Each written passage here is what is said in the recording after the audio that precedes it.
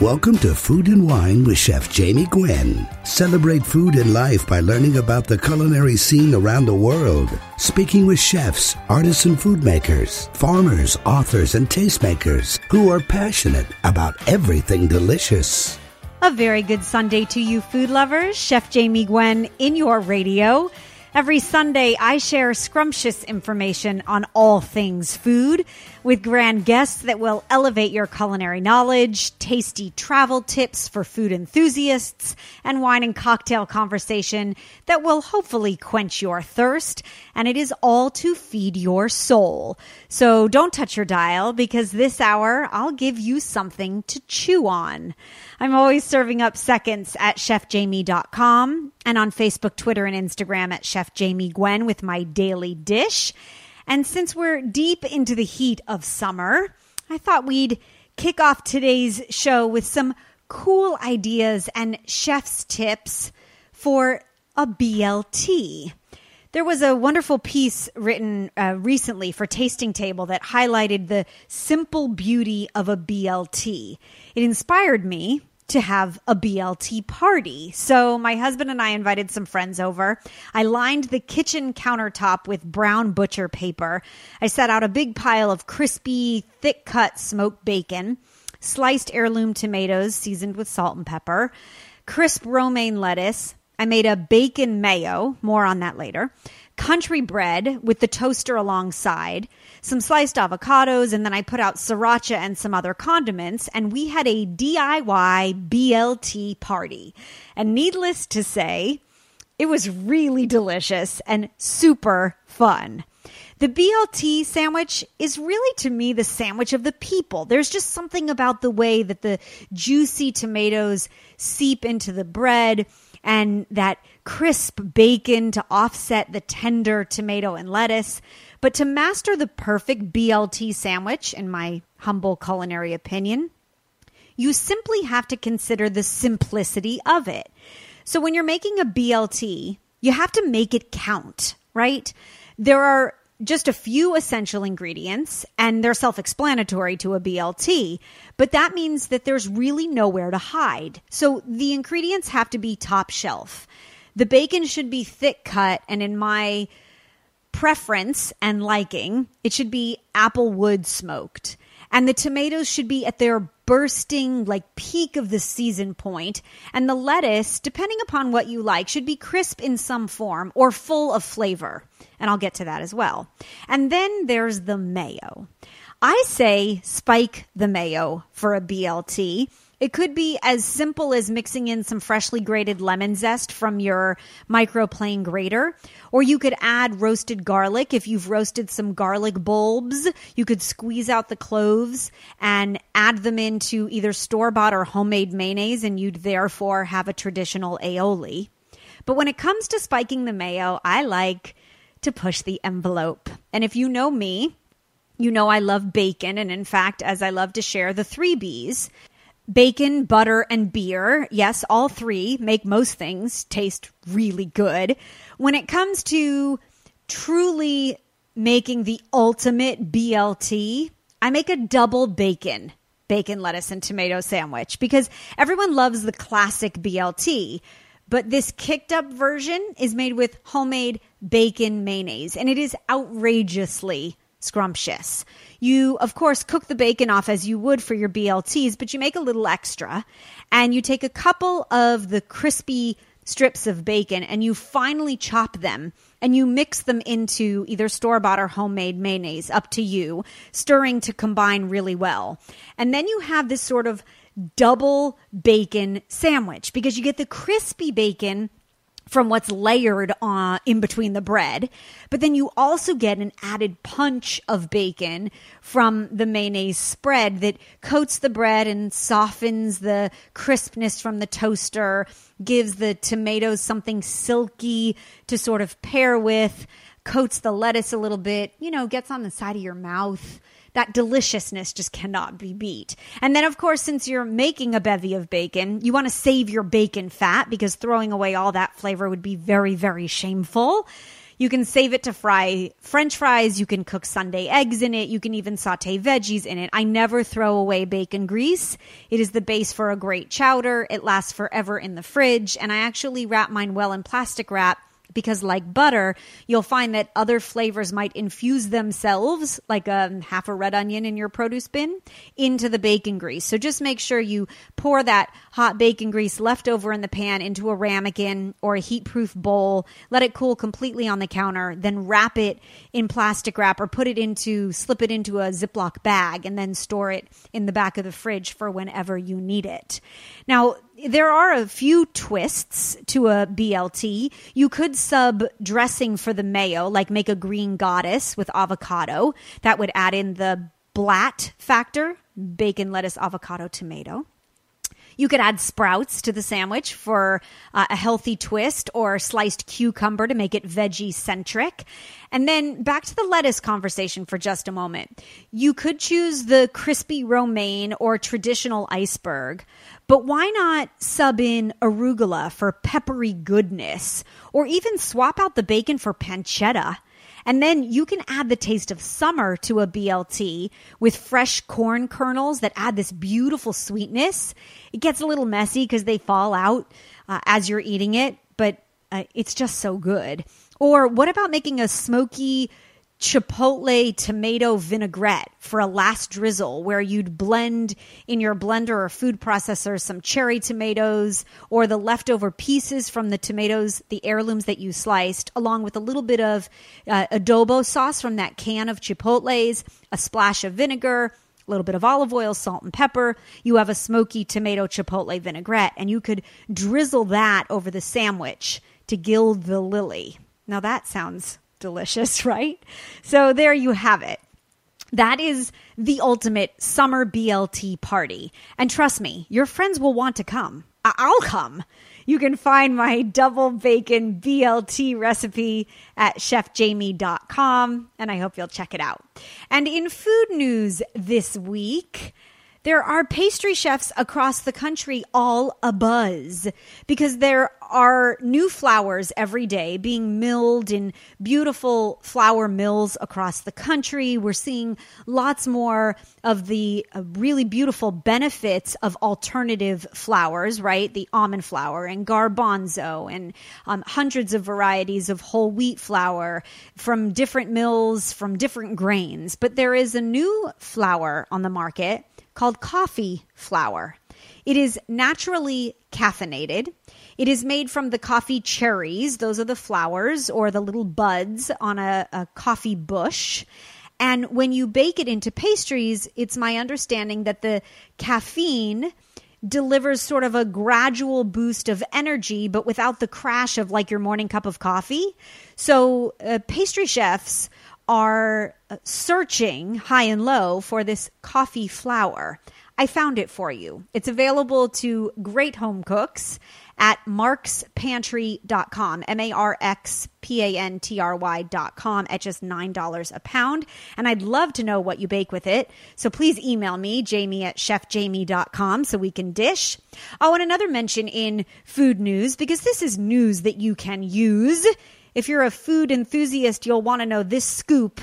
Postal workers are delivering ice cream along with the mail this summer because the United States Postal Service has released new stamps that feature banana splits and ice cream sundaes and double scoop ice cream cones.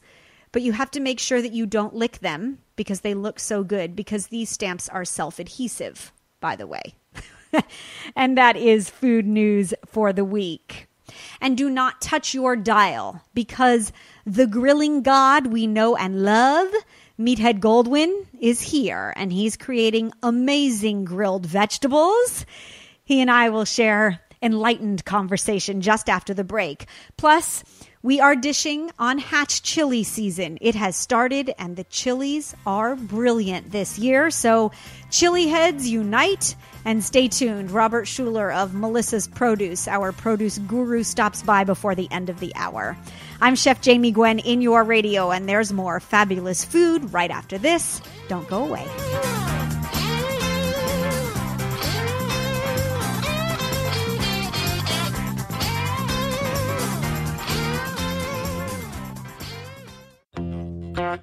Sharpen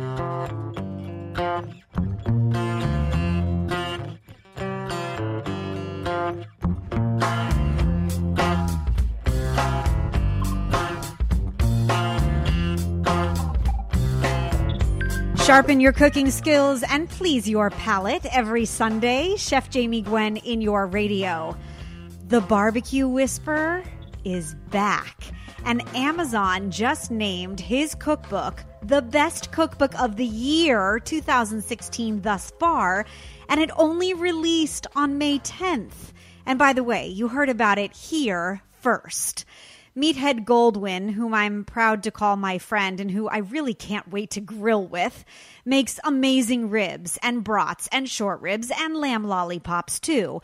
Oh, and vegetables, by the way. He's the founder of AmazingRibs.com, the hugely popular website. He released his first cookbook, as mentioned, just a couple of months ago, and it is all a buzz. It's entitled Meathead, The Science of Great Barbecue and Grilling. And the king of meat is actually stopping by today to dish on vegetables, and I'm very glad to have you. Welcome back, Meathead. Congratulations. What an Amazon honor that is. Very glad to be back with you. You were one of the first people I got to talk to about the book, and I'm just thrilled to be back. And are you loving the ride? I mean, has it been an extraordinary experience sharing the gospel of grilling? Oh, God, yes. I love staying in hotel rooms. That's the price you pay, buddy.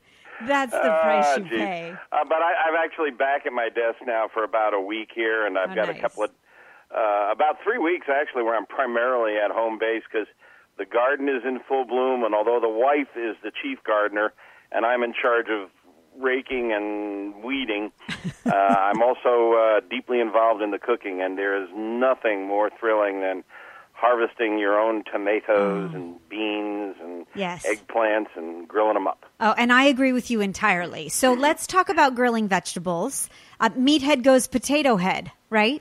Yeah, that's right. Yeah, really, in August, I don't care how much you love meat. I think we eat vegetarian maybe 3 or 4 nights a week in August. First of all, the bounty. We have a reasonably good-sized garden. The bounty is overwhelming, and what can be better than fresh corn, fresh tomatoes? Garrison Keillor once said, fresh sweet corn is better than sex. Before we get into specific vegetables, can you talk about reverse searing, please? Because it's all a buzz for larger cuts of meat, because you've taught us how to sort of change our mindset when it comes to not quickly searing the meat or marking it first and then moving it into the indirect heat, but actually the opposite. And you apply reverse searing to vegetables. The basic theory is this, that when you put a lot of heat or energy onto the surface, let's say of a steak, a big thick steak, an inch and a half thick steak, it starts to push the energy down into the center of the meat. And if you grill it just on the hot side only, you get a very wonderful, flavorful Maillard reaction exterior, and that's a chemical reaction that creates flavor we call sear. But then you get a layer of brown beneath it, and then a layer of tan beneath it, and then a layer of pink beneath that. And finally in the center you get that perfect medium rare, which is maximum tenderness and juiciness. But if you start it away from the direct heat, if you divide your grill in half and have one side with direct radiant heat, all the coals on that side or the gas burners on that side are on high, and on the other side there's no coals, no gas burners on, it will warm gently in convection heat. And that heats it more evenly. And at the end of the cook, if you move it directly over the high heat with the lid open, and you just pound one side with energy and then flip after a minute or two, and when you do that, the energy dissipates into the atmosphere. You're working on the surface, but it's not pushing the energy deep into the meat so much. And so you get beautiful dark exterior and a really even temperature, even color interior. And I do it for baked potatoes. I'll do it for steak. It's really a good technique for chicken, because if you hit chicken with high heat at the beginning, you're going to burn it before you get the interior cooked to a safe temperature. Right. It just makes an awful lot of sense. Now, if you're going to make a stew, a wet cooking technique, like in a crock pot or in a Dutch oven, you've got to sear it first. But this, for dry heat cooking, searing at the end makes an awful lot of sense. It's the same concept that they use when they make sous vide. In fact, on the grill, I call it redneck sous vide. Well, that's exactly what it is. It's that slow, constant temperature heat to slowly cook the protein so that you get that beautifully desired tenderness and juiciness as you talk about. And that makes perfect sense to me because a stringy chicken breast comes from too long on the grill, in my opinion, and the fact that you've cooked it from the exterior in for so long that it's destined to dry out. What does reverse searing apply to when it comes to the beauty and bounty of vegetables? What can, other than baked potato, for instance? I do what I do with the baked potatoes. I'll slice it in half, and then I'll reverse sear it, and then you get a nice Do you wrap crust. it in foil? No. When you're wrapping foil, you're steaming. You're not grilling. Right. So you don't okay. get that So right on the flavor. grill, right on the barbecue. Yeah. Love Start it. on the indirect side. Okay. Slice in half. Season it up. Yeah. Get some salt. What I'll do is I'll wet it and get some salt on it because the salt then melts. Once it melts, it moves deep into the interior. And I'll sprinkle a seasoning rub on it and just gently warm it on the indirect side, and then lift the lid, move it over to the hot side, and get the skin and the cut surface nice and crunchy, and we're done. And by the way, for really fluffy potatoes, use your meat thermometer and cook it to 212, boiling point, right up to 212. If you want it a little crunchy, 208. Okay.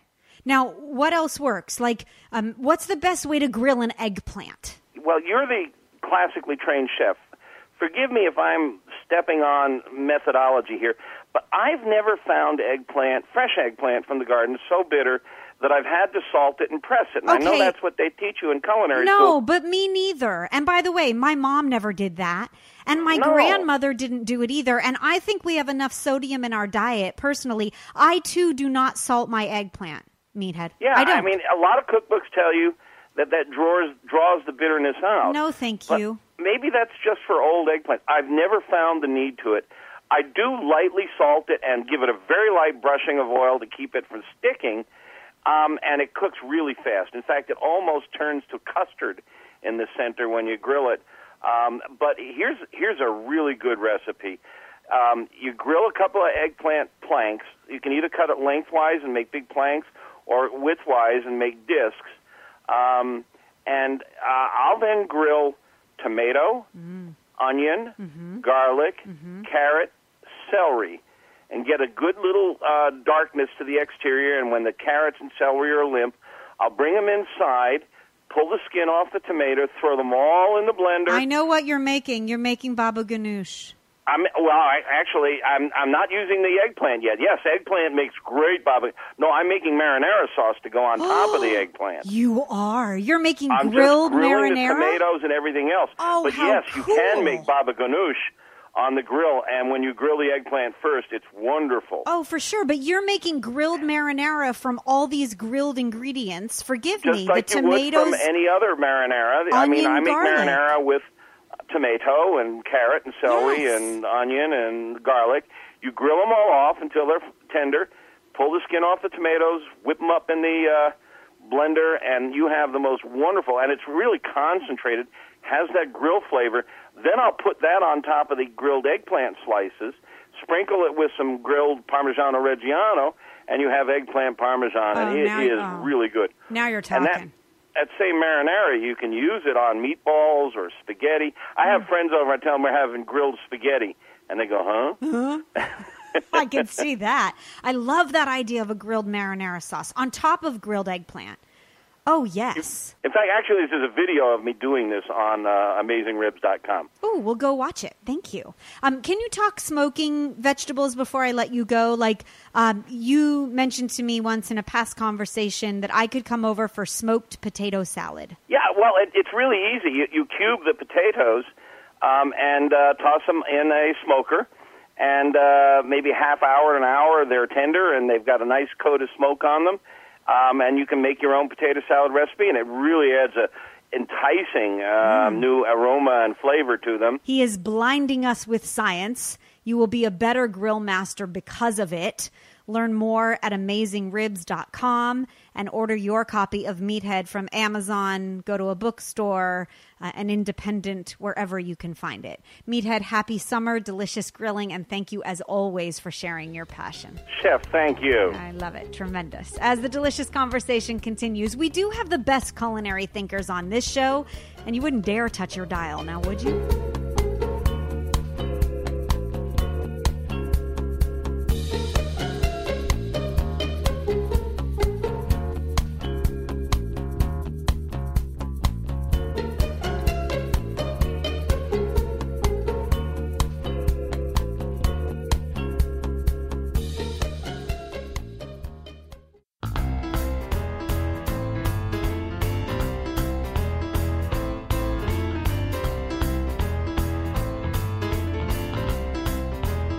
Elevate your tastes because we're rich on flavor on this show. Chef Jamie Gwen in your radio. Chili heads, unite. It's Hatch chili season. And when you think tasty, tangy, tart, sweet, spicy, and delicious, you think Melissa's. Providing beautiful quality produce to chefs in restaurants and markets for over 25 years. I'm proud and very grateful to have Melissa's Produce as a sponsor of this show since our inception almost 16 years ago, and their products just keep getting more extraordinary. Robert Schuler is our resident produce guru and the director of all things fresh and delicious for Melissa's, and he is here to dish on the prized New Mexico chili. I'm glad to have you back, Robert, and I know you're celebrating Hatch chili season. Yes, it's an exciting time there, Chef Jamie. Thank you for having us. Yes, of course. Okay, tell us about this season's chilies. They came a little bit early, and everyone is, of course, celebrating. It's amazing to me how Hatch chilies have always been loved and adored by food enthusiasts, but now because you've given the whole country an opportunity to taste them, their popularity has grown exponentially. Yes, definitely. The Hatch chili season always starts up sometime in August, this time earlier than usual, and we are expected to have them through mid to late September. So during this 6 to 7 week window of opportunity, this is the time to go to your local produce department and find these precious Hatch chilies out of Hatch, New Mexico. And if you do the math right and you look upon the schedule, you're going to be able to find that many retailers across the country are going to be able to host roastings. So when you buy your Hatch chilies, you can get the whole case roasted right in front of you in just a couple of minutes. Yeah, talk about convenience. Hatch itself, where these chilies are grown, because they come from very fertile fields in a very limited area, right, is 37 miles north of Las Cruces. I know that. I've memorized that over the years. Yeah, Hatch, New Mexico is the chili capital not only of the United States but of the world. More chilies are grown per square acre than anywhere else in the world, as we know, and they are known for these Mexican green chilies, most commonly known and most famously known as the Hatch chilies. And this is in an area where very few residents reside. I think the population in that area is less than 1,600 people. However, it hosts the biggest festival for a particular food item, and that is the Hatch chili. So every year, Labor Day weekend, that Saturday and Sunday, hosts the largest food cooking event for one single food item, and that is the Hatch Chili Festival.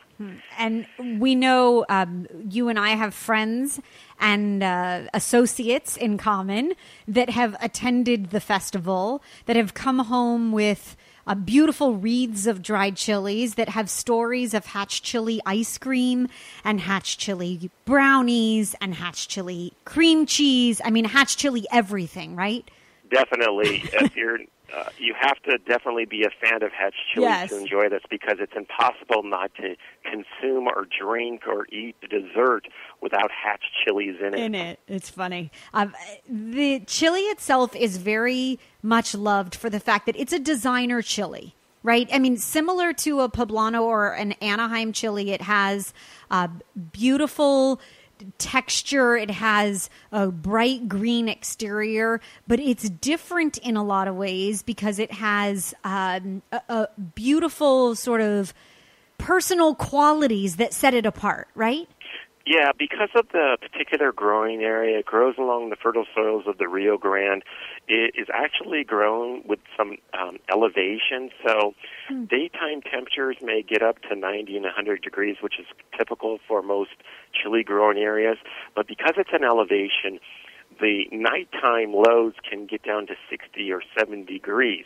Now that 40 degrees temperature change between day and night allows for this particular chili to grow a very thick flesh, almost like a meaty flesh.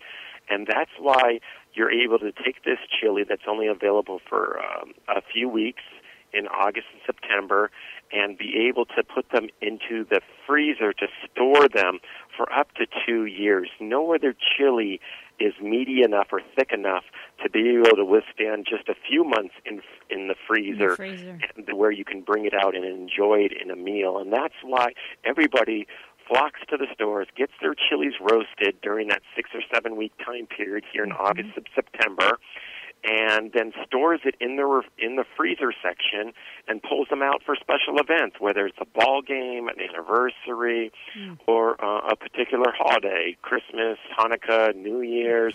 That's the way in which you can enjoy your Hatch chilies throughout the year. But the key is to be able to roast a certain amount so you can have that for your events throughout the rest of the year. Yeah, of course. It's like stocking up. I mean, it's like a squirrel gathering, acorns or otherwise for the seasons to come.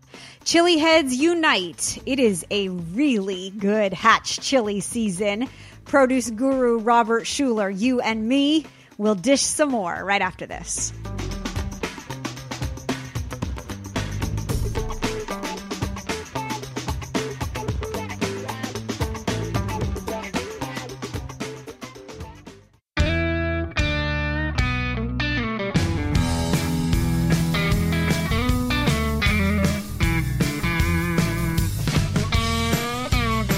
Chef Jamie Gwen in your radio. I never knew chilies to come in varying heat levels until you introduced us to Hatch. And it wasn't always that there were 4 heat levels available. I mean, these are really tailor-made chilies today. And what I think is extraordinary is you can pick your heat level or store mild and hot like I do, and then use them interchangeably. A mild for chile relleno. I make a Hatch chili ketchup by blending roasted Hatch chilies with prepared ketchup, a little bit of honey, lime juice, and cumin. And I like a little heat there. So you really can sort of tailor-make your dishes based on this tailor-made chili. Oh, and by the way, Hatch chilies are incredibly delicious in chili, like a big pot o' chili. So good. Yeah, a little bit goes a long way. And the neat thing is that the chilies, it's all about flavor. It's not necessarily the heat, but in this case, unlike other chilies, you can pick what temperature which fits you well.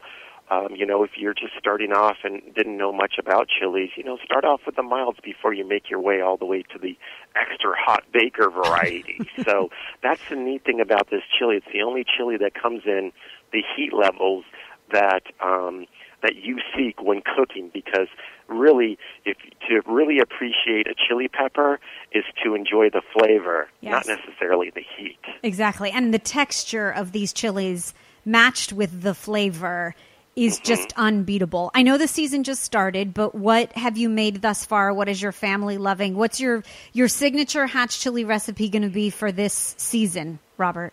Well, I'm a very simple cook, and I'm the cook of the house for my family there. And simply, I can just make it in a hamburger or hot dog and whatnot. I've been known for breakfast to put it in my eggs. I put it in a sandwich, just make a hoagie sandwich and whatnot. Yeah. You can easily put it into salads, entrees. In fact, you actually have a copy of our Hatch Chili Cookbook. You can actually put it in desserts as well, because chili pairs so well with chocolate. Yeah, it really does. And chili pairs very well with sweet. It's that sweet heat that people love. And the Hatch Chili Cookbook from Melissa's will give you a bevy of recipes to inspire Hatch Chili everything. I am planning on seeing you at a roasting in Southern California, Robert. I love that you continue to share your passion for Hatch Chilies, and I know that Hatch Chili lovers everywhere appreciate the fact that Melissa's is committed to bringing Hatch Chilies to food enthusiasts across the country. So you're spreading the Hatch Chili gospel as far as I'm concerned. Thank you. Yes, and thank you, as always, for your tremendous support and your kindness and your true produce knowledge. I always find it fascinating. You can find Hatch Chilies when it comes to Melissa's. It's a snap. There is a Hatch Chili roasting happening at a grocery store near you. Anywhere across the country, you can find a list of stores at melissas.com. And then, of course, at chefjamie.com, you'll find our weekly Melissa's Produce Pick. So you're always sure what's fresh, what's in season. You'll find a link to their website full of really resourceful fruit and veggie information. It's all at melissas.com. Cheers to Hatch Chili season. Robert, I'll talk to you soon. Thank you again for sharing your passion. Thank you. There's more delicious conversation in your radio, Hatch Chili lovers. Chef Jamie Gwen. We'll be right back.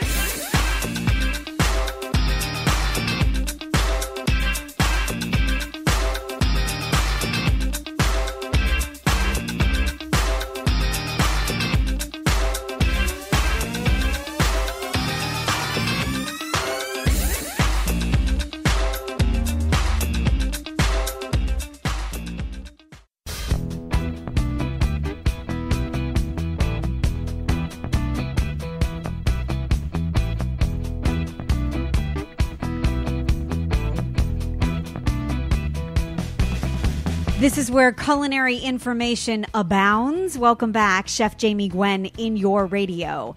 We're getting fresh today. From artichokes to yucca, this is your chance to get to know your veggies and to learn practical tips and delectable recipes for how to cook them. Nearly 90% of Americans are not eating the recommended amount of fruits and vegetables. Are you one of those people? Well, editor-in-chief of Eating Well magazine and eatingwell.com, Jessie Price is here to share vegetables from A to Z. The new cookbook release, Eating Well Vegetables, is a really beautiful, vibrant compilation of vegetable recipes that will inspire you to eat better and with the season.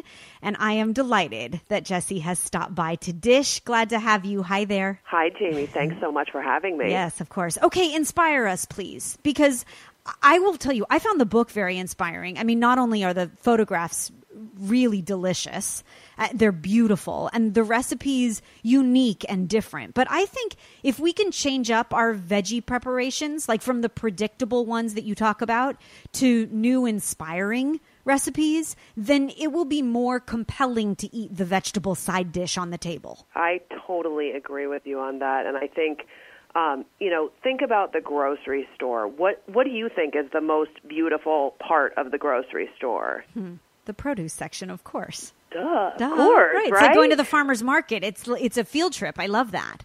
Exactly. It's an easy answer. It's not the cracker aisle. It's the produce section. For sure. It's so many different colors and shapes and sizes and textures. And, that's what vegetables are about, is this amazing diversity. So a big book just focused on vegetables made perfect sense to me and to our team here. Of course. And I think this book is all about showcasing that variety and getting people inspired to try new things. Let's talk about the underutilized, the underappreciated. In Yes. fact, you call them underdog vegetables from eatingwell.com, I know. I think eggplant has a really bad rap, and I happen to be an eggplant lover. And I think fresh peas, which we usually see in spring, but have now taken way through summer to show themselves. And I think both of them deserve some praise. I totally agree with you. I think eggplant, is interesting. We actually have a lot of people searching for eggplant who end up on our website, and I think it's because people don't know what to do with it. But at Eating Well, we love eggplant, and we love to do all sorts of recipes. And this book, my two favorite eggplant recipes in here, one is from the chef Michael Solomonov. His restaurant is Zahav in Philadelphia. Yes, it's a great talent. Yeah, he's amazing. And his marinated eggplant with green chermoula is really fabulous. And then there's a Thai pork and shrimp stuffed eggplant that's like a major showstopper for a dinner party. All right, and then let's talk tomatoes before I let you go, because we would be remiss if we didn't talk tomatoes during the peak of summer. Yeah, and I'm with you. I think simply sliced and then a few key toppings, and you can riff on that idea endlessly. Like in the book, there's just a simple tomato, onion, a sweet onion, and cucumber salad with a vinaigrette made with rice vinegar. There's always panzanella, which is, you add bread to the mix in your tomato salad. I love a panzanella. Oh, yes. I can't get enough of it because I'm a big bread lover. I always find Eating Well impressive and inspiring, and this book is exactly that, no doubt. The new book from Eating Well, called Eating Well Vegetables, the essential reference of veggies from A to Z. It's a beautiful compilation of recipes, not only from their website, but new creations as well. A vibrant tabletop coffee table book, and one that you will use as your go-to, no doubt, for daily inspiration. You can find the new Eating Well Vegetables book available on Amazon and bookstores as well. And then you can find more creations for beautiful veggies on eatingwell.com. Jesse, come back soon, please, and we'll talk next season about what inspires us and what you're cooking. That sounds great. Thank you, Jamie. And so that brings us to the end of another hour of delicious conversation. I hope that you gained ideas and inspiration to eat better and live better, and that you found inspiring culinary insight to make every day more delicious. I do hope that you'll tune in every Sunday for more fabulous food in your radio as well. I'll leave you with my last bite, my last ounce or tidbit of gastronomic conversation for this Sunday. During the summer, I love a classic gin and tonic. There's something wonderfully refreshing about it. It's a perfect pool cocktail. But when blueberries are so sweet and the basil in my backyard is growing rampant, I make blueberry basil gin and tonics. And so here's how you will toast to summer. In the bottom of a rocks glass, you muddle a few leaves of basil with about 10 blueberries and a little bit of lemon juice and some simple syrup or agave. And you create all that wonderful, fabulous flavor and really vibrant color. Then you add ice, fill the glass with gin and a splash of tonic. And of course, the straw is optional.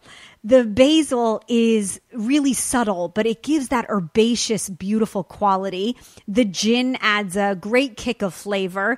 The blueberries add a beautiful freshness with a little bit of simple syrup or agave to heighten their sweetness. And the lemon juice offers just enough acid to sort of meld it all together. It is thirst-quenchingly delicious, and I will post my blueberry basil gin and tonic recipe on Facebook, Twitter, and Instagram at Chef Jamie Gwen, where you'll find my daily dish. And of course, I'm always serving up seconds at chefjamie.com. I will meet you here next Sunday for more insightful, enlightening, informative, and hopefully entertaining culinary conversation. I thank you for listening. I'm Chef Jamie Gwen signing off, and I hope you continue to eat well.